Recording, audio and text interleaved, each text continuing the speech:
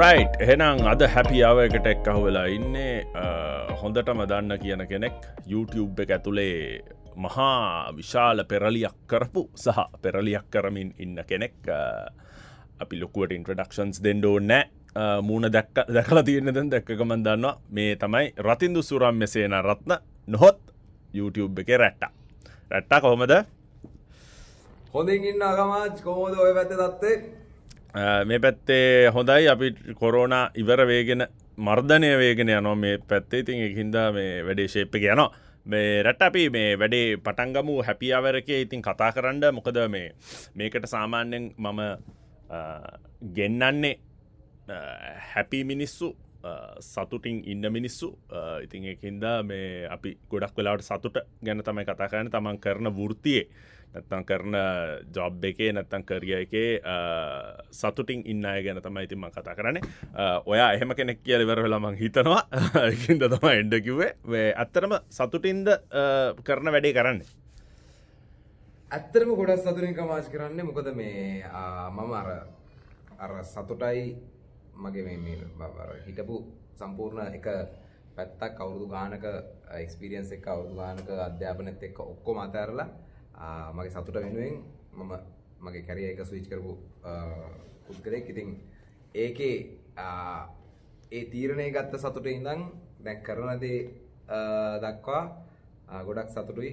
එකෙන් ලිවිං එකක් හදාගත්ත එක, ආදායම් මාර්ගයක් හදාගත්ත එක, හොඳට කාලය ඇඳලා ජීවත් වෙන එක ගැන අර කරන දේ ආත්ම තෘප්තියකින් අර මේක මොකක්ද වෙන්නේ ඔෆිස් එකක ජොබ් එකක් කරනකොට කමාජ් කොච්චර පොසිෂන් එකක හිටියත් තමුන්ගේ හිත ඇතුලේ තියෙනවා මේ අපි පැය 8ක් කඹරන්නේ වෙන පුද්ගලයෙකුට නේද වෙන ආයතනයකට නේද කියන ඒ හැඟීම ඉතින් අර තියෙනවා. තමුන්ට කරගන්නකොට ඒක ඒ පැය 8 ඒ පැය 12 ඒ පැය 20 තමුන්ට කරගද්දි ඒ ආත්ම තෘප්තිය අනිවාර්යෙන් තියෙනවා ඉතින්. මං හිතන්නේ මේ අපි වෙන තැනක වැඩ කරද්දි වෙන කාගේ හරි සිහිනයකට හරි ඩ්‍රීම්ස් වලට හරිනේ මේ මොනවද අත්තිවාරම් දාලෙවල ගඩොල් බැඳලා අර හදන්නේ. දැන් ඒක මේ සමහර වෙලාවට අපිට රිවෝඩ් එක අඩු වෙන්න පුළුවන් අපේ වැඩක් කරද්දි. ඒ වුණාට මං හිතන්නේ මේ ඒක සක්සස්ෆුල් සහ ඒක මේ ඇඟට මාර ගතියක් එනවා තමන්ගේම දෙයක් කරද්දි. මේ මං හිතන්නේ පොඩ්ඩක් මුල කාලේ කට්ට කාලා අඩුවෙන් හම්බ කරත් මොකද ඕක ඉතින් පටන් ගත්ත දවසේ ඉඳන් අර දැන් කරියර් එකේ ඉඳන් ස්විච් වුණ ගමන් අර පඩිය හම්බෙන්නේ නැහැ. ඕක කියන්නේ මහන්සි වෙලා වැඩ කරන්න එපා. ඒක තමයි මම හිතන්නේ ගොඩක් අයට තේරෙන්නේ නැත්තේ මේ සහ අවබෝධයක් නැත්තේ මේ ඕවර්නයිට් සක්සස් කියන එක අපි නිකන් මාර විදියට ග්ලෝරිෆයි කරනවා. මම හිතන්නේ ඒ කියන්නේ එහෙම ඕවර්නයිට් සක්සස් කියලා කන්නේ නැහැ කවුරුත්. ඒ කියන්නේ එක පාරටම වයිරල් යන්නේ නැහැ. ඕකට මේ පොඩි බිල්ඩින් බ්ලොක්ස් තියලා ඉවර වෙලා මේ පොඩි පවුරක් හදාගත්තාම පස්සේනේ වයිරල් යන්නේ. එහෙම ඕවර්නයිට් යන අයත් ඉන්නවා. ඒ වුණාට මම හිතන්නේ ගොඩක් වෙලාවට 90%ක්ම වගේ වෙන්නේ මොකක් හරි ප්ලැට්ෆෝම් එකක් උඩ ඒක හදලා ඉවර වෙලා ඊට පස්සේ සක්සස්ෆුල් වෙන කට්ටිය තමයි මම හිතන්නේ. ඒක ගැන ගොඩක් අපි කතා වෙන්නේ නැහැ. ඒකින්ද ඔයාගේ ඒ පොඩක් ඒ ජර්නි ගැන කතා වෙමු රට කොහොමද මේ වැඩේට අත්තිවාරම දැම්මේ කියලා. අනිවාර්යෙන් කමාජ් ඔයා කිව්වා වගේ අර මේ ගොඩක් දැන් YouTube එක මම YouTube කෙනෙක් හින්දා YouTube එක පැත්තෙන් කතා කරන්න. YouTube එකට උනත් එන මල්ලිලා නංගිලා ගොඩක් හිතාගෙන එන්නේ channel එකක් හදලා එක වීඩියෝ එකක් දාලා ඒ වීඩියෝ එකෙන් කෝටි ගාණක් හම්බ කරගෙන i8 එකක් අරගෙන එහෙම ජීවත් වෙන්න තමයි මේ YouTube එකට එන කට්ටිය හිතාගෙන ඉන්නේ. එහෙම මේ සාර්ථක වුණ YouTube කෙනෙක් එහෙම ඕවර්නයිට් සාර්ථක වුණ YouTube කෙනෙක් ලංකාවේ මම හිතන්නේ ලෝකෙම එහෙම ඕවර්නයිට් සාර්ථක වෙච්ච YouTubers නැහැ. ඔය টপ ලෙවල් එකේ ඉන්න YouTubersලා ඔක්කොම පට්ට කටු කාලා ආපු YouTubersලා මේ මමත් ඇතුළුව මේ අපි ශ්‍රී ලංකාවේ ඉන්ඩස්ට්‍රි එකේ ඉන්න YouTubersලාත් එක්ක අර තමුන්ට ලිවිං එකක් හදාගත්ත තමුන්ට ස්ථාවරයක් හදාගත්ත YouTubersලා ඔක්කොගෙම ස්ටෝරි එක බලද්දි ඒ ස්ටෝරි එක කටුක ස්ටෝරියක් මේක කවුරුත් මේ මොනවාද අර සිල්වර් ස්පූන් එක කටේ තියාගෙන ආපු YouTubersලා නෙමෙයි. හැමෝම කට්ටක් කාලා මොනවාද තමුන්ගේ තියෙන දේවල් කැප කරගෙන තමයි මේ තැනකට ඇවිල්ලා ඉන්නේ. මම අර ඉස්සෙල්ලා කිව්වා වගේ දැන් මේ ඉන්ඩස්ට්‍රි එකට එන YouTubersලා පොඩි මල්ලිලා ගොඩක් වෙලාවට කෝල්ස් එහෙම එනවා ප්‍රමාජ් මට අයියේ අපි වීඩියෝ එකක් දැම්මා ඔයාගේ මේ channel එකේ share කරන්න බැරිද මේ මං එතකොට අහන පළවෙනි ප්‍රශ්නේ තමයි මල්ලි මේ වීඩියෝ කීයක් ඔයගොල්ලෝ දාලා තියෙනවද? එතකොට කියන්නේ අපි මේ දාපු පළවෙනි වීඩියෝ එක. පළවෙනි වීඩියෝ එක අයියේ මේ channel එකේ වාගේ channel එකේ community එකේ share කරන්න බැරිද වීඩියෝ එක කියලා. ඉතින් එතකොට අර අපි ආපු ගමනත් එක්ක බලද්දී අපි මේ බිඳුවේ ඉඳන් පටන් අරගෙන මේ මොනවද වීඩියෝස් වලට views 100 200 300 කාලේ ඉඳගෙන පටන් අරගෙන දැන් ආපු ගමනත් එක්ක බලද්දී එහෙම මේ YouTube එකට එන පුද්ගලයෝ දැක්කම අර හිතේ නිකන් කලකිරීමක් ඇති වෙන්නේ ඇත්තටම මේ එහෙම චරිත දැක්කම මොකද ඒගොල්ලන්ට අර කට්ට කණ්ඩ ඕනේ නැහැ කෙලින්ම මේකේ තියෙන බෙනිෆිට්ස් ටික ඔක්කොම ගන්න ඕනේ මිසක් නිකන් කට්ටක් කාලා තමුන්ගේ පැත්තෙන් කරන කැපවීම් ටික කරලා තමුන්ගේ පැත්තෙන් කට්ටක් කාලා හොඳ වීඩියෝස් හොඳ කන්ටෙන්ට් හදලා එහෙම දාලා සක්සස් වෙන්න නෙමෙයි බලන්නේ එක රැයින් වීඩියෝ එකක් දාලා කාට හරි කියලා ඒක ප්‍රොමෝට් කරගෙන එක රැයින් සක්සස් වෙන්න බලන්නේ. ඉතින් එහෙම ගමනක් යන්න එක ඇත්තටම බෑ. අනිත් එක එහෙම ගමනක් සස්ටේනබල් නෑ. ඉතින් ඒක බොහොම කෙටි ගමනක් කියලා තමයි මට හිතෙන්නේ. අනිත් එක මේ කියන්නේ පොපියුලර් YouTuber කෙනෙක් ඕක කමියුනිටි ටැබ් එකේ ෂෙයා කරා කියලා ඉවර වෙලා එයාට එහෙම රීච් එක වැඩි වෙන්නේ නැහැ. මොකද ගොඩක් වෙලාවට මම නම් දකින්නේ මම පර්සනලි මේ කන්සියුමර් කෙනෙක් YouTube කන්සියුම් කරන පැත්තෙන් මම ඉඳගෙන බැලුවොත් එහෙම මම ෆේමස් YouTuber කෙනෙක් ෂෙයා කරන එකක් බලන්නේ නැහැ කිසිම හේතුවක් නැතුව ඒකේ මොකක් හරි අන්තර්ගතයක් නැත්නම් අපි ගොඩාක් වෙලාවට ඕගැනිකලි අපිට හම්බෙන වීඩියෝස් බලලා ඒව සබ්ස්ක්‍රයිබ් කරනවා නිකන් ගොඩක් වෙලාවට සමහරවිට මට කමෙන්ට්ස් දාලා තියෙනවා මට මෙසේජස් වල තියෙනවා මේ මගේ channel එක සබ්ස්ක්‍රයිබ් කරන්න කියලා මේ ළඟදි මේ අද උදේ මල්ලි කෙනෙක් කියලා තිබ්බා channel එකට ගිහිල්ලා බලුවම කවුද ක්‍රිකට් ගහන එකක් තියෙන්නේ කිසිම ඒ කියන්නේ ඒකේ කිසිම මේ වැලියු එකක්වත් නැහැ කාටවත් නම්බර් 1 ඒකේ එන්ටර්ටේන්මන්ට් වැලියු එකක්වත් නැහැ කමීඩික් වැලියු එකකුත් නැහැ අරමුණකුත් නැහැ අනිත් එක මේ channel එකක් නැහැ බේසිකලි එක වීඩියෝ එකක් තියෙන channel එකේ බ්‍රෑන්ඩින් මුකුත් නැහැ. ඉතින් එතකොට ඒගොල්ලෝ දැනගන්න ඕනේ එහෙම කියන්නේ ඒක කිසිම හැදෑරීමකින් තොරව නෙන්නේ. මොකද්ද YouTube එක කියලා පිළිබඳ නොදැනවත්නේ. ඒක ඒගොල්ලන්ගේ මම හිතන්නේ නැහැ වැරද්දක් කියලා. මම හිතන්නේ ඕක අපි අර පොඩි කාලේ ඉඳන් අපිට ඉස්කෝල වලත් මේ රැට්ටා මේ කවලානේ තියෙන්නේ. මේක කරපන් කියලා මං හිතන්නේ ඒක තමයි අර සාමාන්‍යයෙන් මේ ඒකෙන් එළියට ගිහිල්ලා ඉවර වෙලා හිතන්න පුරුදු වෙලා නැති එක තමයි මං හිතන්නේ මේ ලොකුම ප්‍රශ්නේ මොකක්ද ඒ ගැන ඔයා හිතන්නේ? ඔව් ඇත්තකම මොකද්ද දැන් මගේ ගමන ගැන කතා කරනවා නම් YouTube එකේ මම 2016 පටන් ගත්තේ YouTube 2016 පටන් YouTube නෙමෙයි social media content creation පටන් ගත්තේ 2016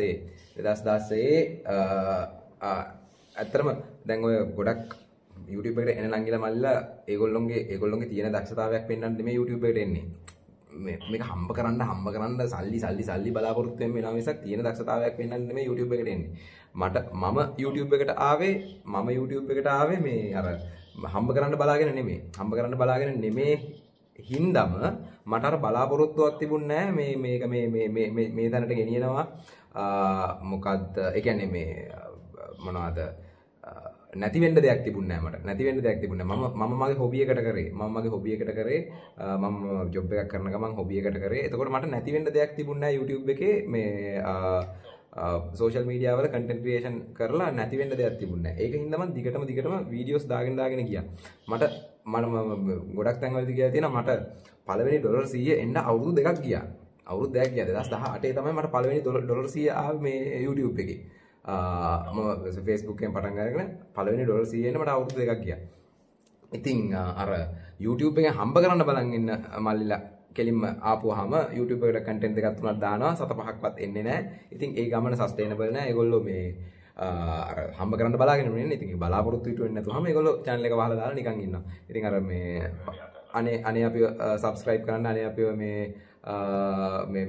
video community එකේ share කරන්න කියන මල්ලිලටත් කියන්න තියෙන්නේ මේ මොකක්ද කමජ් වගේ අර මේ අපේ සංස්කෘතියෙන් අපේ මේ ඉගෙනීම් පද්ධතියෙන් එන එකක්ද මන්ද ඒක අර නිකන් දෙනකන් බලන් ඉන්න සීන් එකක් තියෙනවා මේ මුළු මේ යන් ජෙනරේෂන් එකේම දැන් අපි මේ YouTube ගැන කතා කරපින්ද YouTube වලින් ටිකක් එහාට ගිහිල්ලා වගේ මේ බිස්නස් පැත්ත සහ වගේ entrepreneurship එකයි ඒ ටික කතා කරන්න ඉස්සෙල්ලා මේ පොඩ්ඩක් අන්තිම YouTube කතන්දරේ අපි මේ මම ඔයත් එක්ක පොඩ්ඩක් ඩිස්කස් කරන්න කැමති රට මොකද මේ අපි දකිනවා මේ quality of content පිට රටවල ලංකාවේ YouTube channels වලට වැඩිය සාමාන්‍යයෙන් හොඳයි. ඒ කියන්නේ දැන් අපේ ගොඩක් වෙලාවට බැලුවොත් එහෙම හැම show එකක්ම 40ක් 50ක් ගත්තොත් එහෙම talk with show එකක්. මොකක් හරි කැමරාවක් ගෙනියනවා කවුරු හරි කැරක්ටර් එකක් එතන ඉඳව ගන්නවා එක්ක රංජන් වේවා නැත්නම්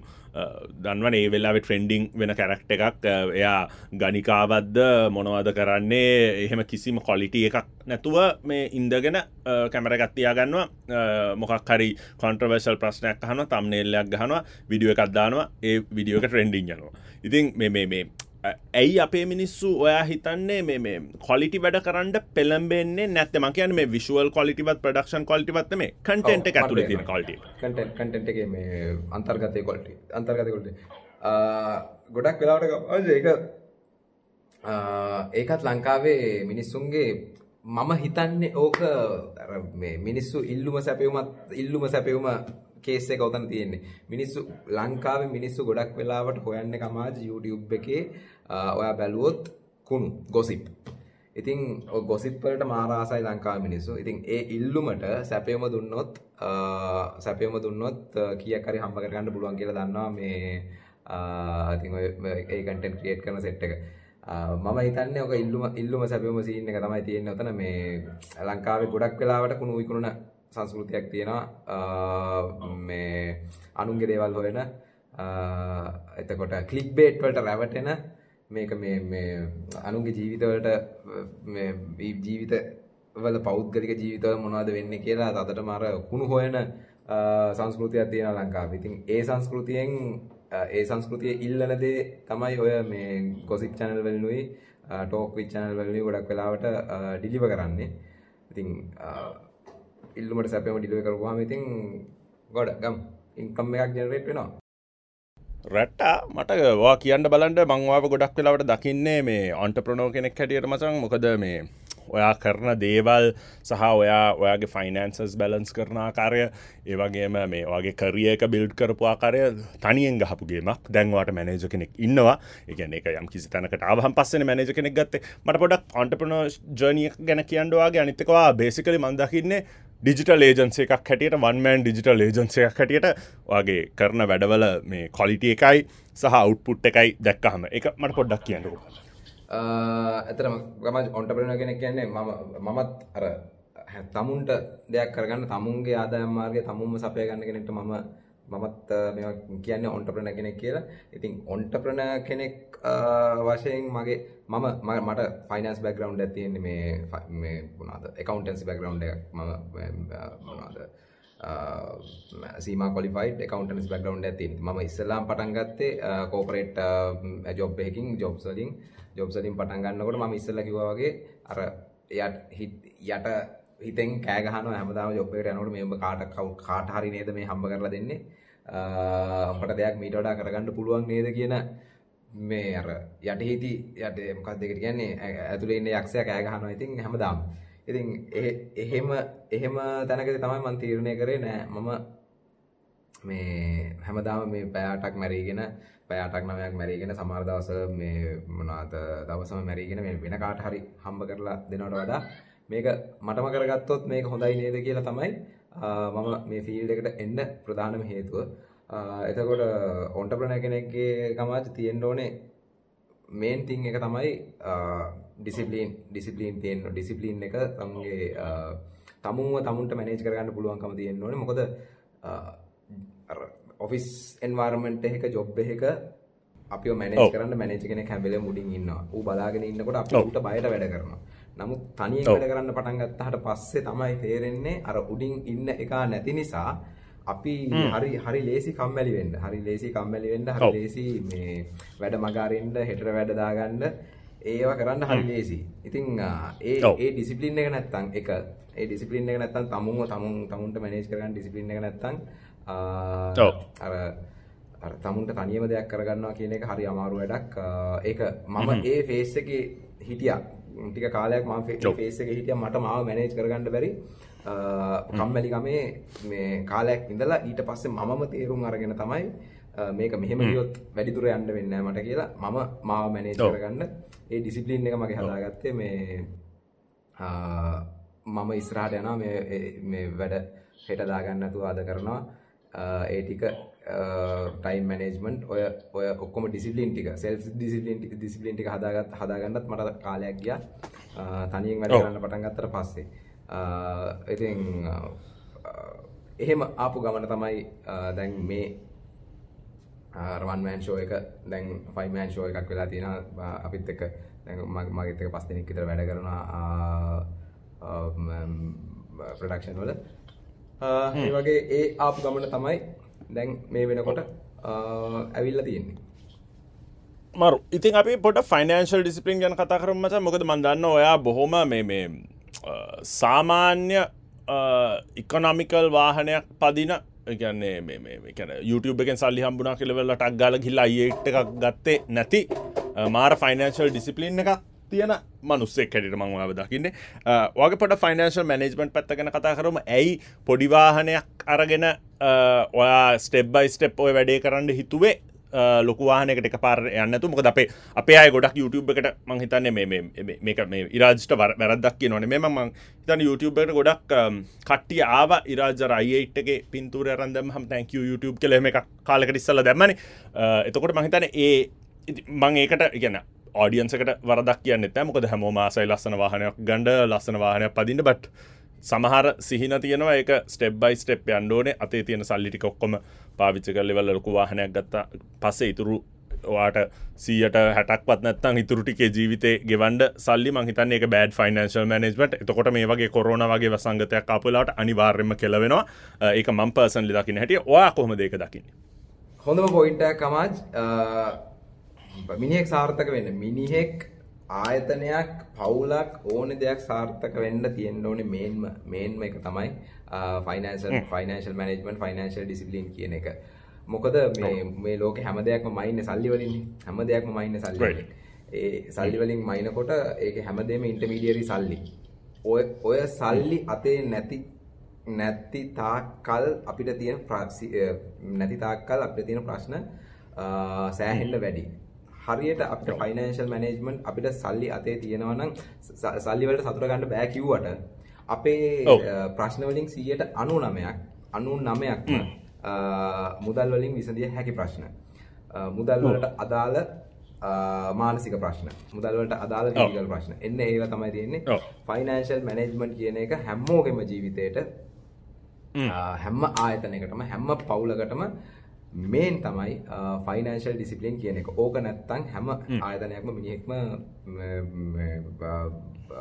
මොකද්ද දෙයක්ම විනාශ වෙනවා ෆයිනෑන්ෂල් ඩිසිප්ලින් කියන එක නැත්තම්. මම කමාජ් කිව්ව පොයින්ට් එකට එන්නම් කාර් එකක් භාවිතා කිරීම i8 එකක් ඔය කමාජ් ගොඩක් වෙලාවට අපිට සොසයිටි එකකින් එන ප්‍රෙෂර් එක සෝෂල් ප්‍රෙෂර් එක ඔය තියෙන්නේ මේ මිනිස්සුන්ගේ ඔළුව වල සෝෂල් ප්‍රෙෂර් එක තියෙන්නේ මිනිහෙක් රස්සාවකට යන්න පටන් ගත්ත ගමන් ලංකාවේ සංස්කෘතියත් එක්ක මිනිහෙක් රස්සාවට යන්න පටන් ගත්තාම අවුරුදු 4-5ක් ජොබ් එක කරගෙන ඉද්දි ඒ මිනිහට සෝෂල් ප්‍රෙෂර් එක දානවා මේක මේ අකා දැන් අවුරුදු 5ක් තිස්සේ ජොබ් එකක් කරනවා යන්න බයික් කට්ටක්වත් නැහැ යන්න වාහනයක්වත් නැහැ කියලා සෝෂල් ප්‍රෙෂර් එකක් ඔළුවට දානවා. ප්‍රෙෂර් එක ඔළුවට දාපුවාම ඔය ප්‍රෙෂර් එකට යට වෙන තැන තමයි මිනිහට වරදින තැන. මොකද ඇත්තටම කමාජ් මිනිහෙකුට වාහනයක් ගන්නවා කියන්නේ වාහනයකට යනවා කියන්නේ මිනිහෙක්ගේ ජීවිතේ ලොකු ෆයිනෑන්ෂල් ඩිසිෂන් එකක්. අඩුම ලංකාවේ අඩුම වාහනයක් ලක්ෂ 20ක් වෙනවා. ලක්ෂ 20ක් 25ක් වෙනවා ලංකාවේ අඩුම වාහනයක්. ඉතින් අඩුම වාහනයක් ලක්ෂ 25ක්වත් වෙනවා. රෝද 4 වාහනයක්. ඉතින් ඕක රෝද 4 වාහනයකට යනවා. ඒ කියන්නේ ලක්ෂ 20ක ආයෝජනයක් කියන්නේ මිනිහෙක් සෑහෙන්න හිතන්න ඕනේ තැනක්.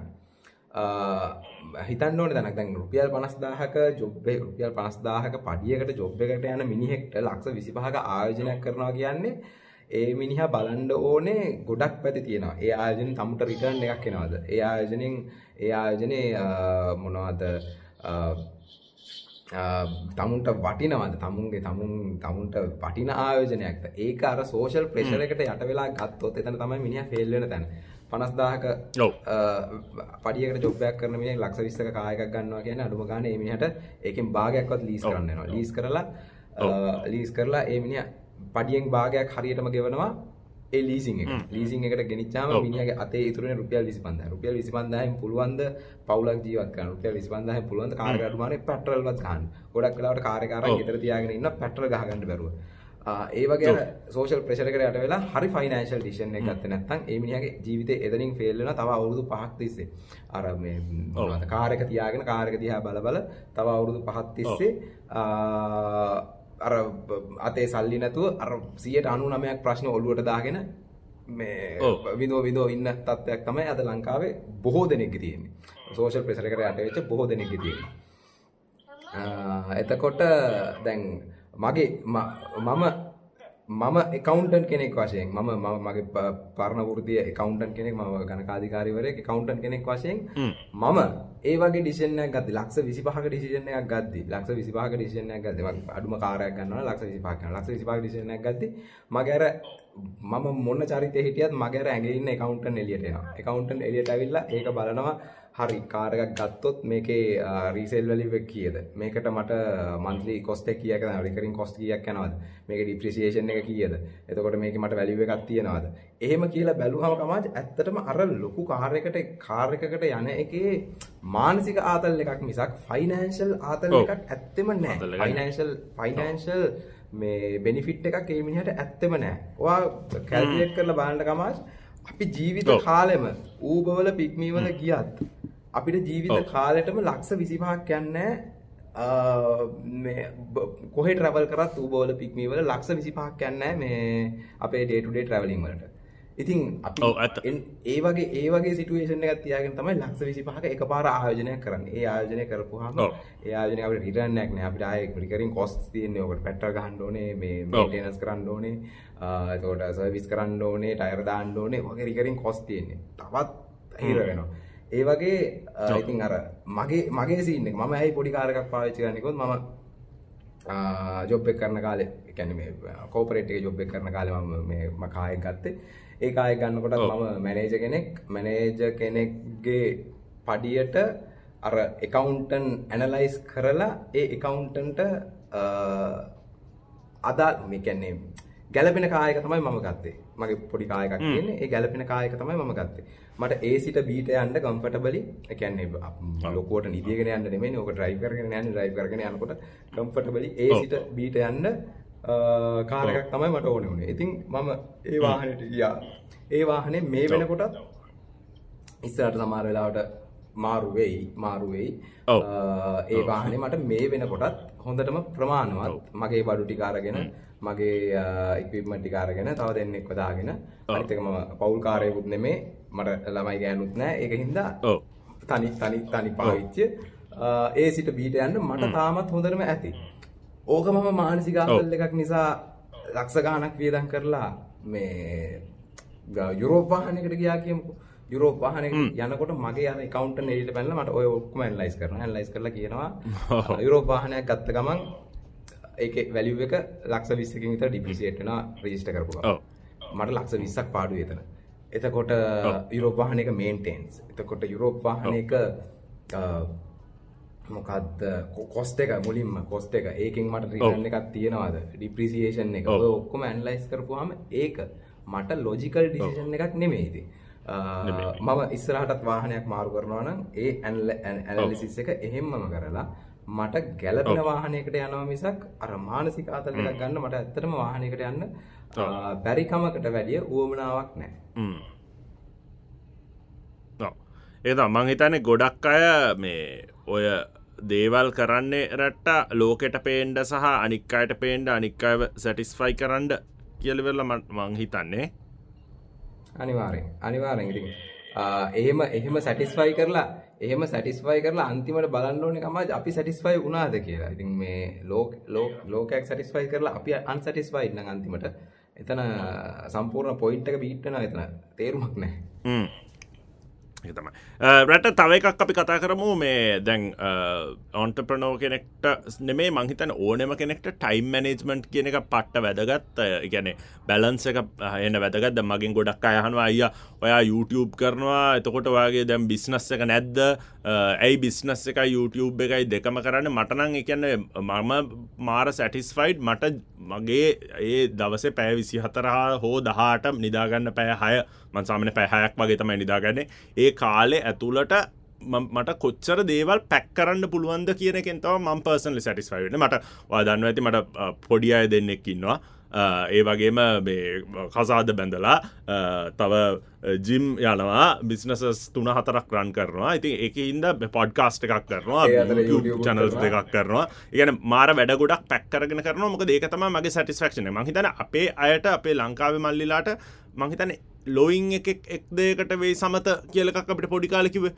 මම නම් ඒක කිසිම පොඩ්ඩක්වත් මම ඒක විශ්වාස කරන්නේ නැහැ ඒක ඇත්ත කියලා ඒක සමහර අයට ඇත්ත ඒ වුණාට ගොඩක් වෙලාවට මම මගේ ගැන බැලුවොත් එහෙම මම ඒක විශ්වාස කරන්නේ නැහැ මොකද මම ගොඩක් වැඩ කරන්න ආස කෙනෙක්. ඒ කියන්නේ ඒක තමයි මගේ ඩ්‍රයිව් එක මම හිතන්නේ ඇවිල්ලා තියෙන මගේ ඩ්‍රයිව් එක එන්නත් ජීවිතේ ටිකක් පරක් වුණා. අවුරුදු 30 විතර පැන්නාන් පස්සේ තමයි ඩ්‍රයිව් එක ආවේ.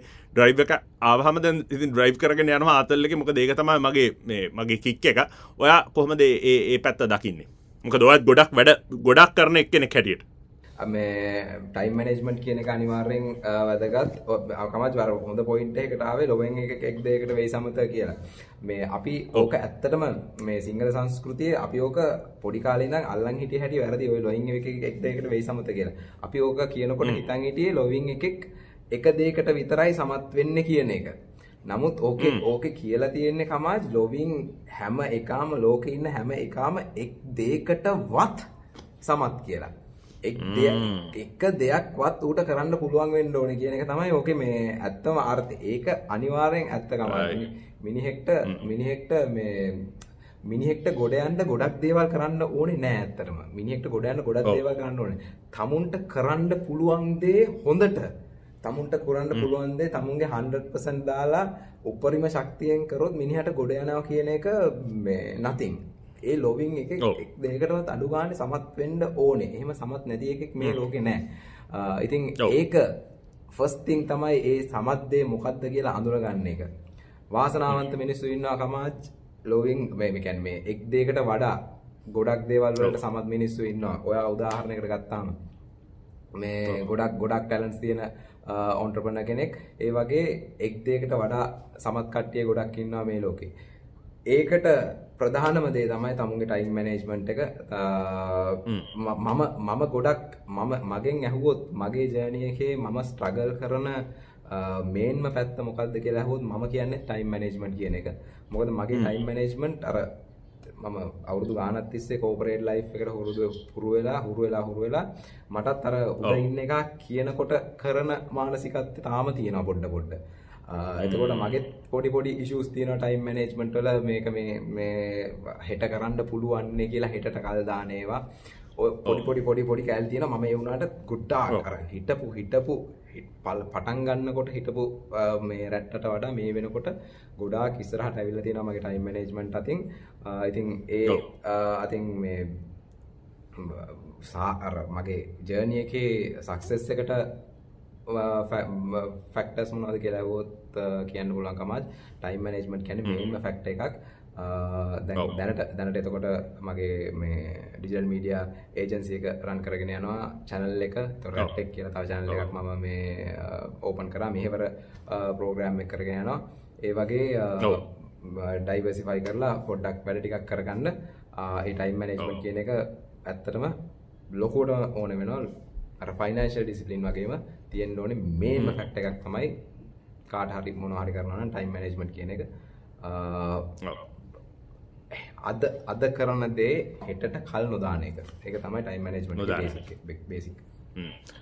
අපි පොඩ්ඩක් මෙහෙවර ගැන කතා කරමු රට. මොකද මම හිතන්නේ මේ ලංකාවේ YouTube කෙනෙක් අපි දැක්කා මේ කියන්නේ අපි දැකලා තියෙනවා වස්ති එහෙම ගොඩක් ඒ වගේ ඉන්ඩිවිජුවල් ප්‍රොජෙක්ට්ස් කරලා තියෙනවා. නමුත් මම හිතන්නේ ඩෙඩිකේටඩ් චැනල් එකක් සහ ඩෙඩිකේටඩ් මොකක් හරි අංශයක් කරේ ඔයා විතරයි ඉතින් එකින් පොඩ මෙහවරගෙන කතර මහිත ලංකාව YouTube වලට අර ගිව්බැක් කියන කන්සෙප්ට එක මේ හඳුන්වල දුන්න අයගෙන් එක පයනිය කෙනෙක් ඔයා මොක අපි හැම්වෙලා අපිට කරගන්නවට වැඩිය එක තැනක් එනවා අපි අනිත්තායට කරන්න ඕනි කියලා මම පර්සන්ලි හිතන ඉතින් පොඩක් මෙහෙවර ගැන කතා කරමු මොකද ඒක මාර හොඳ ඉනිෂියේටිව් එකක් ඉඳ මම ආසයි ඒක ගැන පොඩක් අහන්න ඔයාගේ වචන වලින් ඒක ගැන කතා කරොත් කමාජ් මෙහෙවර පටන් ගන්න හේතු වුණේ මගේ අර channel එක බෑන් වෙච්ච කාලේ මට අර සමාජ විසින් දුන්න gift එකක් හැටියට හදලා දුන්න අලුත් channel එක. ඉතින් ඒ channel එක තමයි අපි තීරණය කරේ මෙහෙවර කියලා නම් කරලා සමාජයට මොනවා හරි give back කරන්න සමාජයට මොනවා හරි දෙයක් දෙන්න මේ channel එකෙන් හොඳ potential එකක් තියෙනවා කියලා හඳුනගෙන තමයි අපි මේ channel එක මෙහෙවර කියලා නම් කරලා ඒකෙන් සමාජ සුපර් වැඩ කටයුතු කරන්න පටන් ගත්තා. ඉතින් අපිට කරපු පළවෙනි වැඩේ හැටියට දෙසැම්බර් මාසේ කරපු අපේ ලේදන් දීමේ කඳවුර ලංකාවේ රුධිර මධ්‍යස්ථානයක තිබ්බ in-house organize කරපු ලොකුම ලේදන් දීමේ කඳවුර අපි මෙහෙවර channel එකෙන් organize කරා. අපිට ඒකට award එකකුත් හම්බුණා මේකෙන් මේ ලේ බැංකුවෙන් award එකකුත් හම්බුණා. ඉතින් ඒ වගේ ඊට පස්සේ අපි තව projects plan කරන් හිටියා මේ අවුරුද්දටම project plan කරන් හිටියා අවුරුද්දටම මගේ දැන් පිටිපස්සේ board එක වාට පෙන්නොත් board එකේ මෙහෙවර projects තියෙනවා 8ක් තියෙනවා මේ අවුරුද්දට අපි කරන්න plan කරගෙන හිටපු.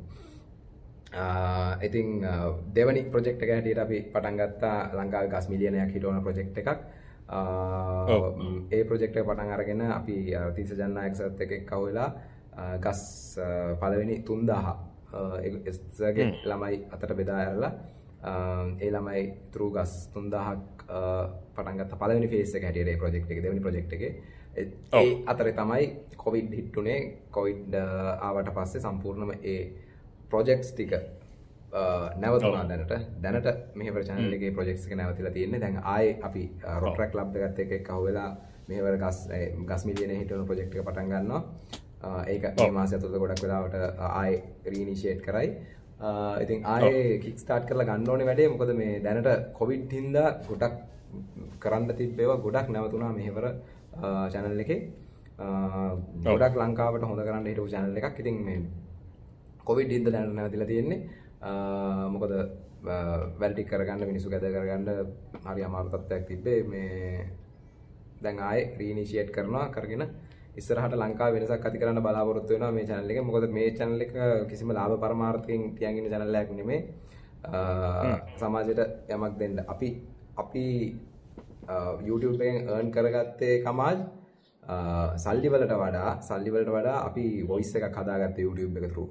ඒ voice එකෙන් ගොඩක් දේවල් කරන්න පුළුවන්. මිනිස්සුන්ට message එකක් යවන්න පුළුවන්. තප්පරයකදී මිනිස්සු ලක්ෂ ගානකට message එකක් යවන්න පුළුවන්. ඉතින් ඒකෙන් ප්‍රයෝජනයක් අරගෙන සමාජයට කිසියම් දෙයක් දායක කරන්න පුළුවන් නම් ඒක හොඳ දෙයක් හැටියට තමයි මම දකින්නේ. ඉතින් ඒ thought එක ඔළුවේ තියාගෙන තමයි මෙහෙවර පටන් ගත්තේ. ඉස්සරහට බලා ගන්න පුළුවන් මේ මෙහෙවරෙන් අපි ලංකාවට කරන මෙහෙවරවල ටික. right Ratta එහෙනම් thank you මචං අපිත් එක්ක set වුණාට happy hour එකට මේ කරන වැඩ ඔක්කොම සාර්ථක වෙන්න කියලා ප්‍රාර්ථනා කරනවා. මෙහෙවරටත් good luck. ඔයාගේ digital agency එකටත් good luck. channels ඔක්කොමටත් good luck. තව වැඩියෙන් ලැබේවා කියලා ප්‍රාර්ථනා කරනවා. ඉතාමත්ම මම දන්න විදිහට simple විදිහට ජීවත් වන මිනිස්සෙක් වැඩි සෝබන නැතුව ඉතින් ඒක appreciate කරනවා. මමත් සෑහෙන්න පුළුවන් තරම් සිම්පල් විදියට ජීවත් වෙන්න තමයි බලන්නේ. ඒ කියන්නේ මේ ඉන්කම් එක වැඩි වෙන්න සෝබන වැඩි කරගන්න නෙමෙයි බලන්නේ. ටිකක් ඒකෙන් එහාට මිදිලා මං හිතන්නේ මට තියෙන එකම වීක්නස් එක වාහන අනම්මන නෙමෙයි මට සපත්තු තමයි මට තියෙන එකම වීක්නස් එක. මං හිතන්නේ ඒ සපත්තු එක මම දැන් සල්ලි බවට පත් කරගෙන තියෙන්නේ. ඒකින්ද ඒක ඒ කියන්නේ ඒ හොබි එක බිස්නස් එකක් බවට පත් කරගෙන තියෙන. අනිත් එක ඉස්සර වගේ සපත්තු ගන්නෙත් නැහැ. දැන් පිස්සු ඇදිලා වගේ ආසම හොඳම ඕනෙම එකක් විතර ගන්නේ. මං හිතන්නේ ඒ ඩිසිප්ලින් එක හදාගන්න අමාරුණ අවුරුදු දෙකක් විතර ගියා. හැබැයි මං හිතන්නේ අර ෆීල්ඩ් එකේ වැඩ කරද්දී ඒ සපත්තු හදන්න යන කොස්ට් එක දැනගත්තාන් පස්සේ ඇයි මම මේකට මෙච්චර වියදම් කරන්නේ කියන තරට මට එන්න පුළුවන් වුණා. මම හිතන්නේ එහෙම ජීවිතේ හැමෝටම එක වයිස් එකක් හරි තියෙනවා. ඒක කිසි වැරදක් නෑ. ඒක වාහනද සපත්තුද ඇඳුම් පැළඳුම්ද කියන එක ජජ් කරන්න කාටවත් අයිතියක් නෑ මම හිතන්නේ. ඒ තමන්ට සතුටු වෙනවා නම් at the end of the day තමන් වෙන කාටවත් කරදරයක් කරන්නේ නැත්නම් එහෙම තමයි ජීවත් වෙන්න ඕනේ හරි විදිය කියලා තමයි මම හිතන්නේ. Thank you Kamaj show එකට invite කරාට ඔයාලට සුබ වතනවා. ඔයාගේ channel එකයි businesses ටිකයි ලංකාවේ ගොඩක් කට්ටිය look up to කරන character එකක්වත් සුබ වතනවා ඔයාගේ ගමනටත්. අපි නැවත හමු වෙමු. right නැවත හමු වෙමු මචං. එහෙනම් ජය වේවා. ජය වේවා.